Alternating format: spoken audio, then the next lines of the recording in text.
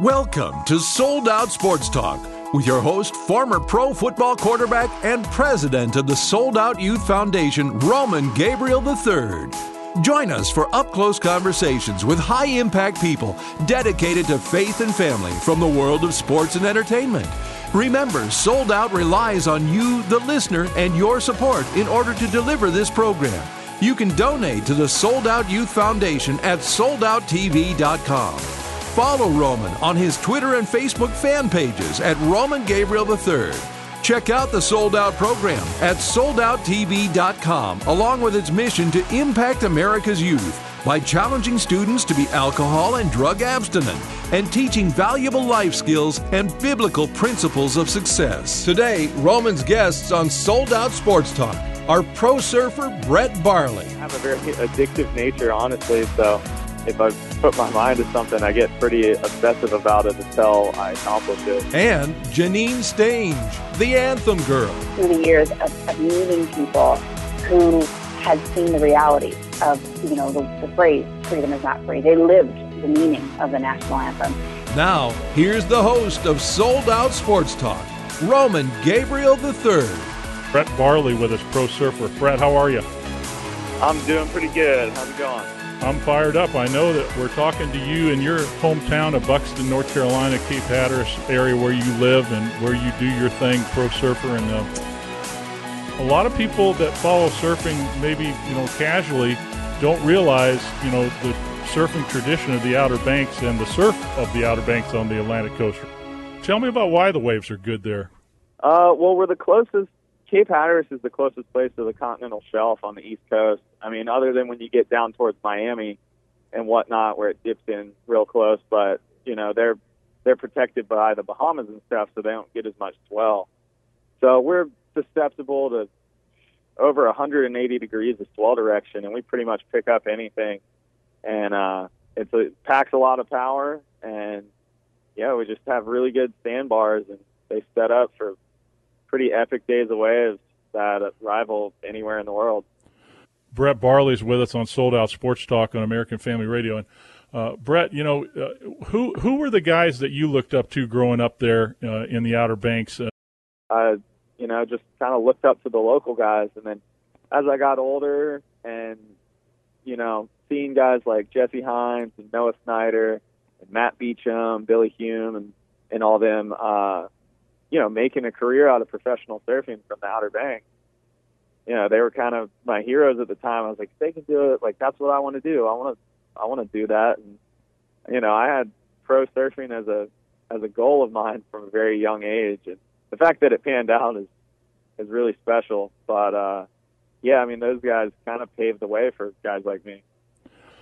When you talk about surfing across the country, when you do talk to people about the East Coast, you just name some of the, the more prolific names that really put people on the map. But there are also guys like the Hobgood brothers and even Kelly Slater that has come to your surf out there over the years, correct?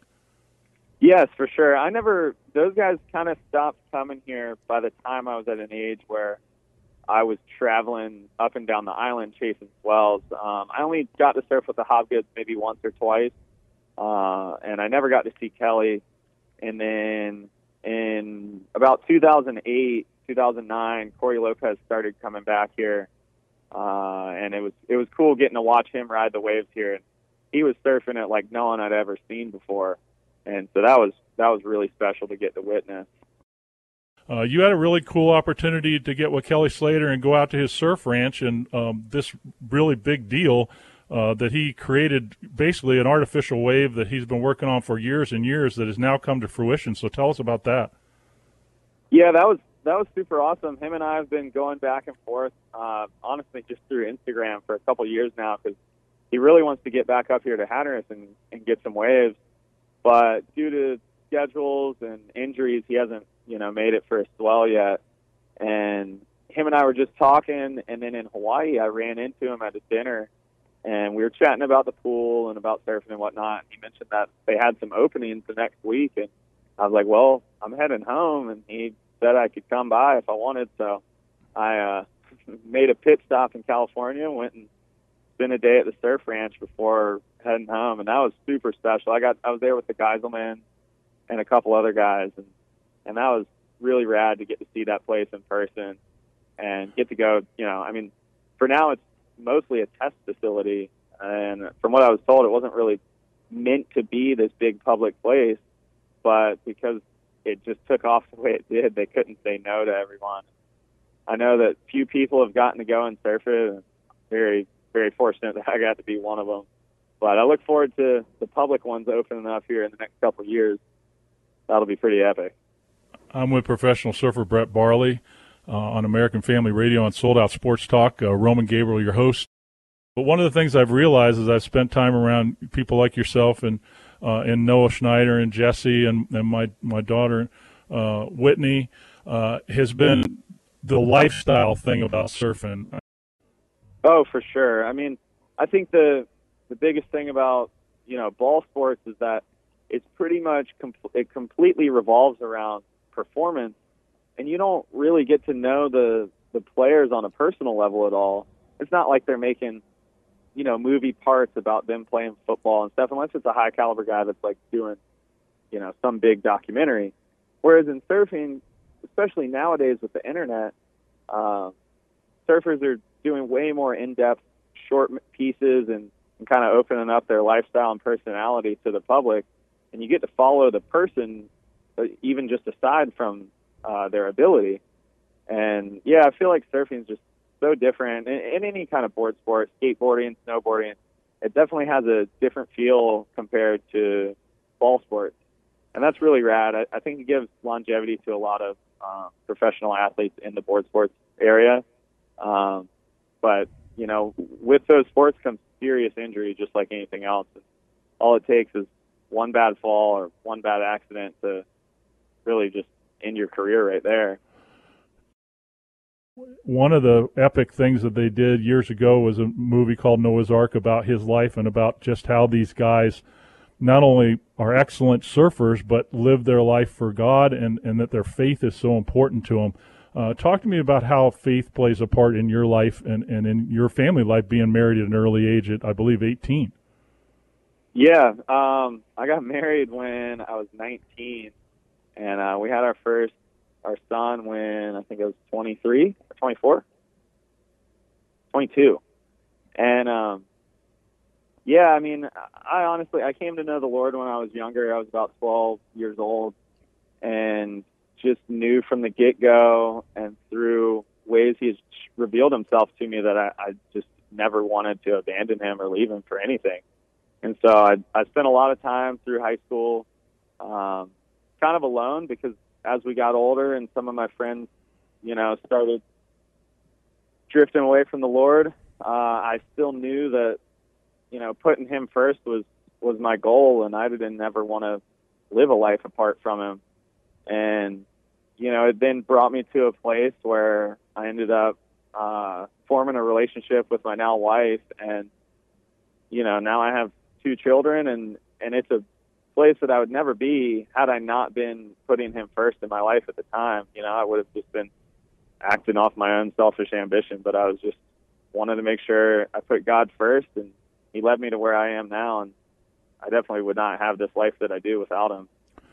Pro surfer Brett Barley with us, and Brett, how difficult is it to one of the things about the Christian life when you talk to high-profile athletes like I do is, a balance, and athletics and to surf at the level you surf at demands a great deal of time, effort, and commitment. So how do you balance the travel all over the world? I mean, you've been to Iceland lately, Hawaii, California, and of course, when you guys go out to shoot for a lot of these people who sponsor you, they're week and 10-day trips to some of the most remote parts of the world. So how do you balance your life as a professional surfer, husband, father, in the community? How does that happen for you? It's definitely tough. I mean, my wife's very understanding, and since surfing's my job, like it's just totally different. It's not like I'm going on vacations.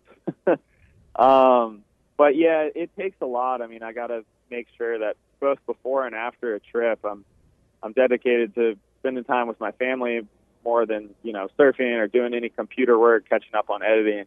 I need to be with them, and I'll never let anything come in the way of my relationship with my family. And I don't know. I mean, I think there's definitely times that are hard. This fall was really difficult as I was traveling so much, and there are trips that I wasn't in a position to say no to, even though I didn't really desire going on them. But I mean, that's just how work is sometimes. That's the work aspect of surfing is you're not necessarily always doing what you want to do, even if you're having fun doing it. My heart is at home with my family, and so those times away from them are tough. But my wife, we're on the same page as far as raising our kids and the way we run our family, and that I have to leave to work sometimes.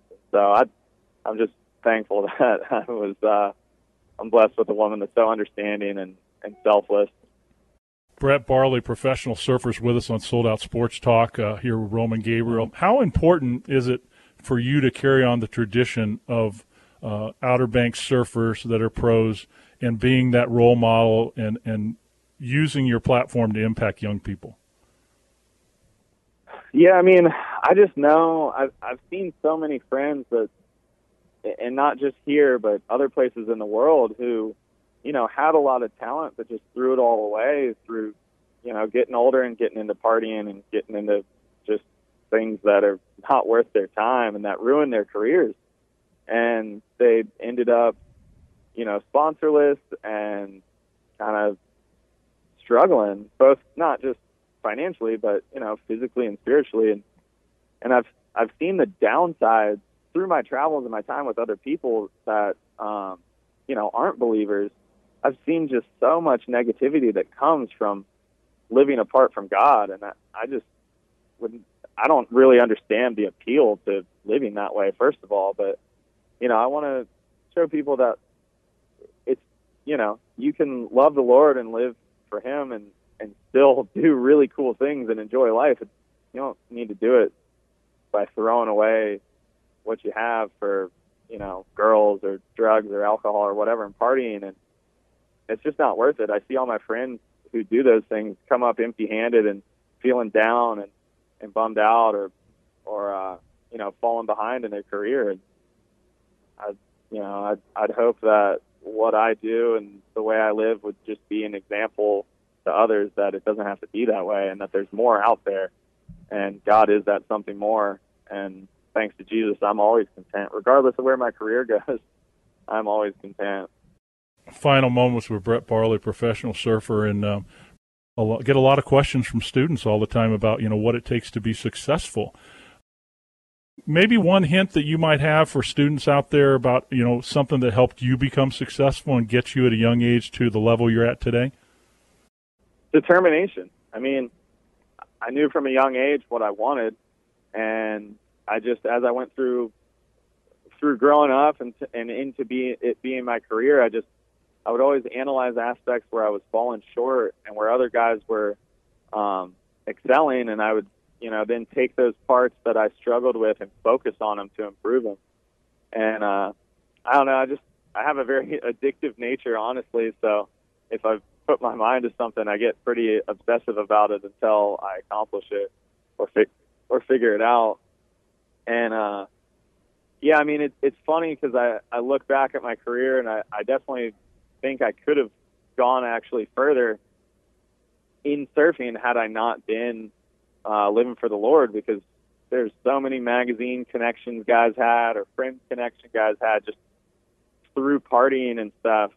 And I was always noticing that they were getting on more trips and getting more coverage, but man, I didn't even care. I mean, I could care less about surfing compared to my relationship with Jesus. And so I think that's the main thing, is to, pray about it and see where God's leading you, because in hindsight, now with my family, if I did have a more successful career than what I have now, that would just be more time gone and more time on the road and away from them. And that's not what I want. And that's, not where the Lord has me. I'm where I'm supposed to be, and I'm content with that. I'm always striving for more. You should never back off and give it less than your all if you're going to do something. But, yeah, just make sure that it's where the Lord's leading you. Don't just try and do it on your own in your own strength. And make your own decisions. If it's of His will, like, it's going to happen if you're looking for Him for direction. I love having surfers in. You guys are so unique and so interesting, and hope you'll come back. Thanks for spending a little bit of time with us today, and really appreciate you, and good luck as you continue on. Thank you. I appreciate you guys having me. Brett Barley, professional surfer, right here on Sold Out Sports Talk. And remember, if you want to be part of our team and give to our ministry, we need the support of our listeners. You can go to soldouttv.com on our website. Check out what we do as we look to reach young people against drugs and alcohol, teaching them biblical principles and life skills. Again, it's soldouttv.com. Please give there to help our ministry, and we'll be right back with more on Sold Out Sports Talk on American Family Radio. You're listening to Sold Out Sports Talk with your host, Roman Gabriel III. In this segment, Roman talks with the Anthem girl, Janine Stange. Visit soldouttv.com and consider donating to the Sold Out Youth Foundation. And follow Roman on his Twitter and Facebook fan pages at Roman Gabriel 3. Now, once again, here's Roman Gabriel III. So Janine is here with us. Let's talk some national anthem. Janine, how are you? How are you, Roman? Thanks for having me on. Hey, I'm fabulous. I just like to know from your end, how did you get into this in terms of singing the national anthem in all these places? I mean, ballparks, military, street corners. Tell me about where you got that passion and how this came about. I think I have to credit my mom for it. Back when I was younger, she was an example, not just somebody who told me you should respect our military and those who serve and our first responders. She showed it to me.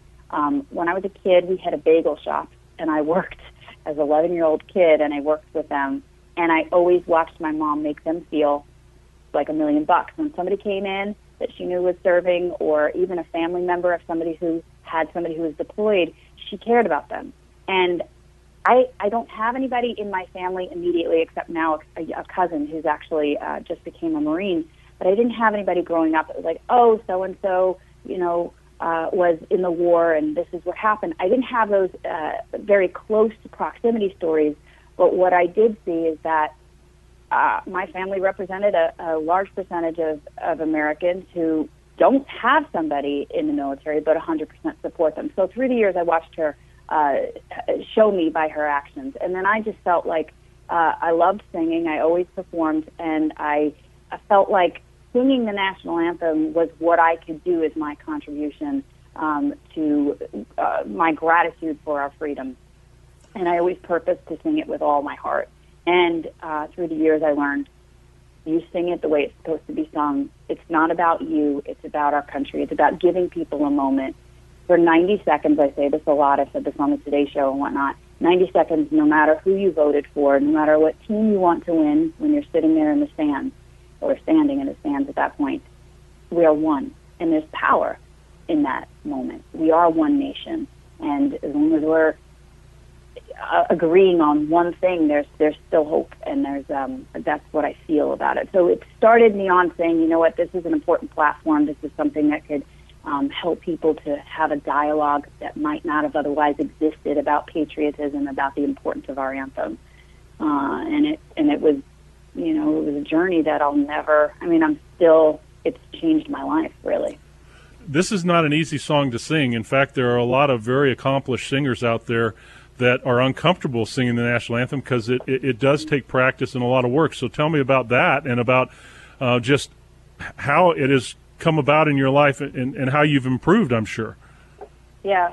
I mean, when I was in high school, it was all about, I hadn't really understood the weight of that song and the privilege it is to sing that song. And I was just like, I want to show everybody how well I can sing. But I stripped that away as I started to meet people. This is, through the years of meeting people who had seen the reality of, the phrase, freedom is not free. They lived the meaning of the national anthem. And I just said, you know what, there are other songs that I could kind of go vocal acrobats and all that on, but this one has got to be true to form. And I think if you sing it the way it's supposed to be sung, and some people, I think, make the mistake I've done it a million times when I was younger, like, well, let me just start out high. You find yourself in a backed up in a corner. But if you start out correctly, and you also, I do this every time. First, I pray before I sing, but I also try to, and it's very easy actually. You find somebody in the crowd that is served, and you focus on them, and you kind of just like look at what they're doing, and they're always standing at attention. They always have they're saluting, and you just wonder what's going through their mind. You know, there was a price that they paid to be able to salute while the anthem is being sung. You know, I've always wondered, Janine, how tough is it not to get emotional when you're in a crowd of 60,000 at a game or on an airport, you know, at a base in front of all these guys? How tough is it to focus and stay off the emotion for yourself? It's tough. I sang, I'll never forget, there were two very emotional times for me. One was when I sang on the floor of an exchange, and this was only yards away from Ground Zero. And I was singing at a company who had lost a lot of people in the attacks. And it wasn't a big event. I was singing in literally like in a stairwell because we had to move off the floor. And they were men, grown men, like yourself, football player-looking guys. And they were, as soon as I started, like the first word coming out of my mouth, they broke down and cried. And I just remember telling myself, like, focus, because this song has to go through to completion. You're not stopping. You have to give them this moment. And what I really do feel is that it is a song that can provide healing. It is a song that, you know, it's important to kind of sit there and say, let me reflect on this. And it's not bad for these men to cry and go through that emotion. I think it's a healing process for them. So it is tough. I've sung in the presence of Medal of Honor recipients. I've sung for Gold Star families. I sang at Section 60 in Arlington Cemetery, and I was a mess before I had to, you know, move into the front to sing. I was watching, again, grown men cry. There's a Gold Star families, for those who don't know. They're somebody who has lost, their families who have lost a loved one in action, in battle. And just to see the gravestones where you see somebody born after you and dies before you, it's unfathomable. And I had tears literally shooting out of my eyes, and then I just said, okay, you know, gotta go, gotta do this. And you know, it's what I see. I don't take it lightly. It's a privilege to do that, and I don't mess around. Janine Stange is with us, so you can go to her Twitter page at The Anthem Girl or website at nationalanthemgirl.org and check out everything that she's done. Is absolutely amazing. You know, real quick answers, because I know people have questions, and I know I do. I've thought about this. Sure. Strangest place you've ever done the anthem? From the center of the universe in Wallace, Idaho. You could look it up. The center of the universe, Wallace, Idaho. Okay, school program. You've got a school program. Tell me about that. Yes, it's called My American Promise Tour. And I realized I have so many great stories from the people that I met. I met a World War II veteran who stormed Normandy on D-Day and gave me one of the most profound yet simple definitions of what patriotism is. And I share that in elementary schools. And I also speak about the important ingredient. I like to say it's something you have to do. You MAP, M-A-P, which is called Make a Promise. And I talk about the hard time I had getting through all 50 states. I didn't have a corporate sponsor. I had no idea how this was going to happen. I just felt in my heart it was something I had to do. And it really took a lot of faith, and it took a lot of, you know, integrity to say, I said I'm going to do this and I'm going to complete it. So I talked to corporations as well as older students about all that, which is a lot of fun. Well, you know what's amazing is that, you know, I always talk to people about, you know, the importance of identifying your platform and using your platform to change people's lives. And, you know, when I talk to athletes and coaches and entertainers, you know, one of the things that I find out, especially those who understand country, understand faith in God, understand family, they know that their talents and abilities have been given by God. And yes, they make a living through that.